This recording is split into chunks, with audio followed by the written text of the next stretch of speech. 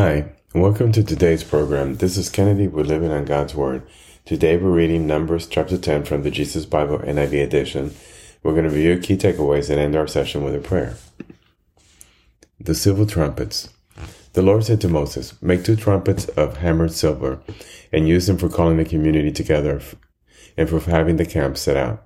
When both are sounded, the whole community is to assemble before you at the entrance to the tent of meeting. If only one is sounded, the leaders, the head of the clans of Israel, have to assemble before you. When a trumpet blast is sounded, the tribes camping on the east are to set out.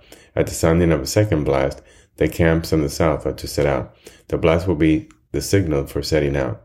Together the assembly blow the trumpets, but not with a signal for setting out. The sons of Aaron, the priest, are to blow the trumpets. This is to be a lasting ordinance for you and the generations to come. When you go into battle in your own land against an enemy who is oppressing you, sound the blast on the trumpet. Then you will be remembered by the Lord your God and rescued from your enemies. Also, at your times of rejoicing, your appointed festivals and new moon fests, you are to sound the trumpets over your burnt offering and fellowship offering, and they will be a memorial for you before your God. I am the Lord your God." On the 20th day of the second month of the second year, the cloud lifted from above the tabernacle of the covenant. Then the Israelites set out from the desert of Sinai and traveled from place to place until the cloud came to rest in the desert of Paran.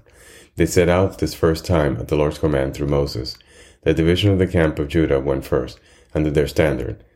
Nahshon, son of Amminadab, was in command. Nathanael, son of Zuar, was over the division of the tribe of Issachar, and Eliab, son of Helon, was over the division of the tribe of Zebulun. Then the tabernacle was taken down, and the Gershonites and Merarites who carried it set out. The division of the camp of Reuben went next, and on their standard Elizur, son of Shedur, was in command.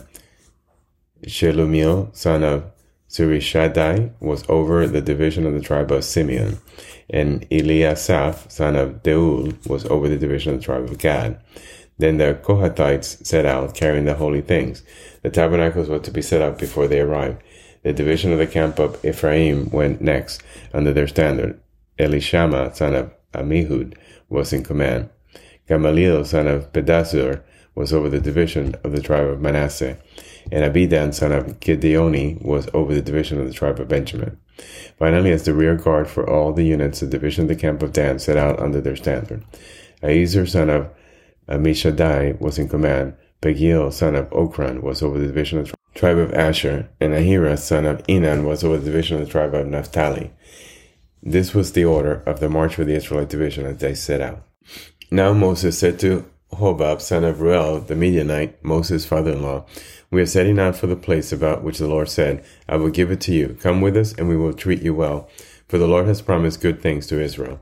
He answered, 'No, I will not go. I am going back to my own land and my own people.' But Moses said, 'Please do not leave us. You know where we should camp in the wilderness, and you can be our eyes. If you come with us, we will share with you whatever good things the Lord gives us.' So they set out from the mountain of the Lord and traveled for 3 days.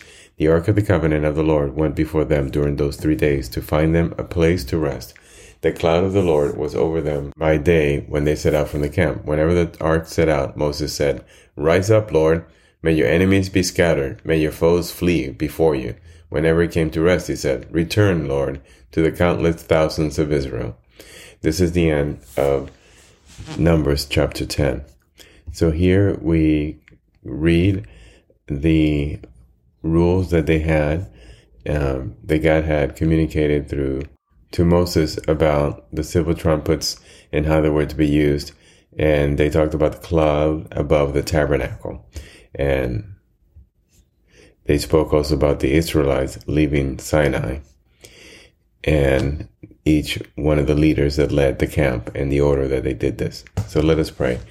Father God, thank you so much for the word that you give us every day. Thank you for leading us. Thank you for teaching us your word and showing us how you took care of the people of Israel and how you organized them in such a military fashion and in such a way to take care of them. Jesus also secured a victory, the ultimate victory over the enemy. And when the last trumpet sound, Jesus is going to return, where he's going to declare that his entire dominion, the entire world, is going to be his victory. But until that day, Lord, we stay in prayer and we fight against the enemy.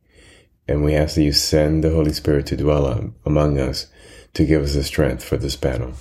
We pray this in Jesus' name. Amen. This concludes today's reading and interpretation of Numbers chapter 10. We hope that you will join us again tomorrow. God bless you. This is Kennedy, your brother in Christ, always.